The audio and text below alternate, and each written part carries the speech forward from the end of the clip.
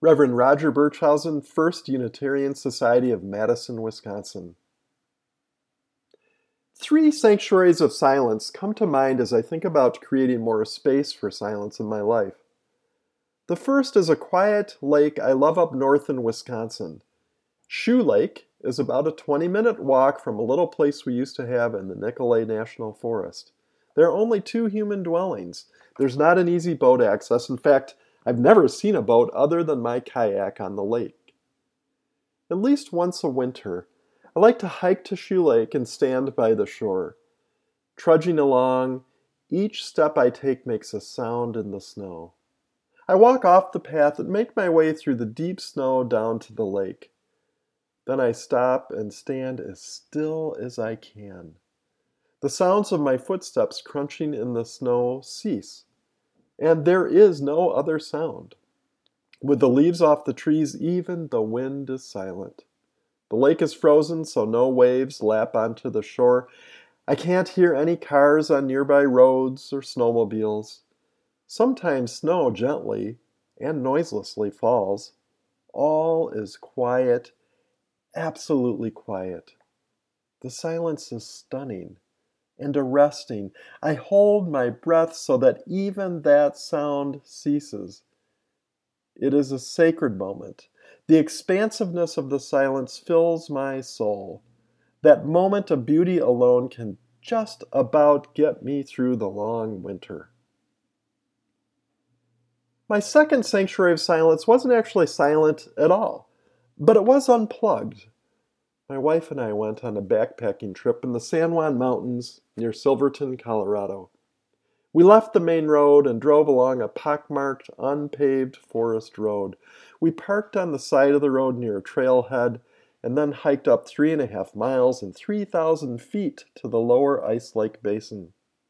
We picked the most isolated campsite out of earshot and eyesight of other backpackers. We camped in a stand of trees near a waterfall, hence the lack of silence.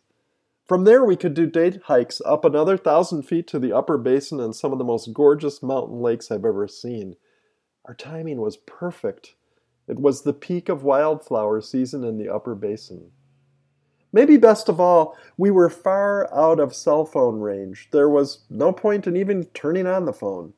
For 4 days, we were blissfully unplugged. It was just Amy and me and the astonishing beauty and peacefulness of the mountain basins resplendent with wildflowers. Nothing distracted from the beauty that enveloped us. In its own way, there was a silence to the place. No ringing phones, no TV, no cars, no lawnmowers, no music. Just the sounds of the wind and the waterfall and the afternoon thunderstorms. Only the occasional drone of a jet far overhead reminded us that we were in the modern era. The third sanctuary of silence was one I found on a visit to the Philippines in my former congregation's partner church village of Banay. Like the Ice Lake Basin in Colorado, there was noise, and actually plenty of it. But plugging into the world of cell phones and the internet was not even an option. There was no signal available, no wireless, no computers. Lots of things contributed to the magic of the visit. Not unimportant among them was the fact of being unplugged. Distractions were not available on my cell phone or iPad. I was able to fulfill my desire to be completely present, savoring each moment with joy and delight. No, Banay is not silent, but there was a quality of silence that nonetheless pervaded my visit just as much as standing by Shoe Lake or relishing the beauty of the Ice Lake Basin.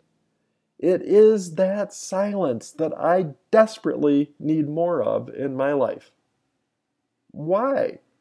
Well, maybe more than anything, the quality of silence opens up our imaginations. Silence liberates our imaginations.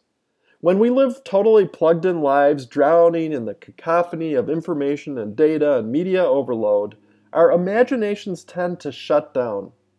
When I stand by Shoe Lake in the utter silence, when I sit among thousands of brilliant wildflowers in the Ice Lake Basin, when I walk around Banay fully present with and connected to my new friends and the place they live, my imagination soars. I imagine what it might be like to live a centered, open, peaceful life truly connected to other people and place. I imagine new possibilities for my life and the world. My creative juices start flowing. The health of my spirit and the vitality of my imagination might depend on my creating sanctuaries of silence in this world that is so full of noise and constant input from all directions, and the exhaustion that comes from trying to sort through it all. As a little North Dakota girl wrote in response to a classroom experiment that author Kathleen Norris did with noise and silence, "Silence reminds me to take my soul with me wherever I go." May we find sanctuaries of silence that continually bring our souls back home.